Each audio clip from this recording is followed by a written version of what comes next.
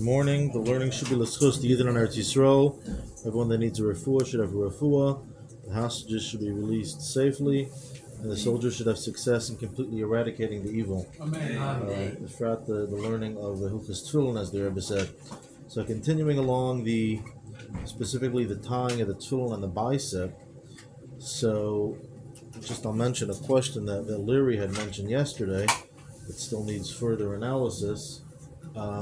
He asked, according to the custom, to either put a shin on the hand, or others put the shin on the bottom of the hand, the upper part of the hand. Why do you have two shins? When it comes to the daled and the yud, we only have one daled and one yud. With the shin, you have a shin on the tefillin shel rosh, and then we do a second shin. So why two shins? If anyone has sources on that, I'd be glad to hear.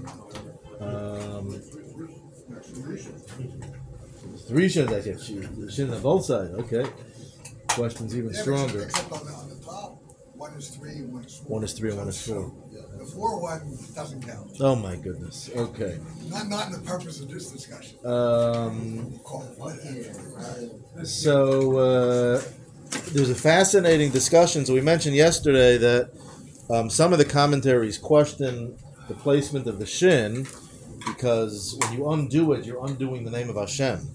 There's actually a whole nother fascinating discussion which can actually explain some of the skepticism of perhaps why the Arizal did not place a shin on it. And the Alter Rebbe actually, in his Shulchan Aruch, he wrote his Siddur later, seems to say clearly, quoting from 16th and 17th century commentaries on the Shulchan Aruch, the Taz and the Magen Avram, the Taz quotes this clearly from the Maril, and actually the Ramah comments in 27 that one should not wrap anything on the house of the tefillin. You shouldn't do any extra wrapping on the house of the tefillin. And the reason the commentaries explain is because there's different levels of holiness. There's the holiness of the tefillin themselves, and then there's the holiness of the straps. And also the Kavachayim explains that even Kabbalistically there's various categories. You don't want to mix the various energies. So therefore the Alter Rebbe says that one should not put any straps over the bias of the tefillin, because the holiness of the bias is holier than the straps, and therefore one shouldn't wrap anything over it. Both, any area, even the sides, the bias, or either side, one shouldn't wrap anything. Later, the Alter Rebbe retracted in his Siddur and said that because of the Kabbalistic importance of the shin, we can give permission to wrap the straps over the side, but not over the bias itself.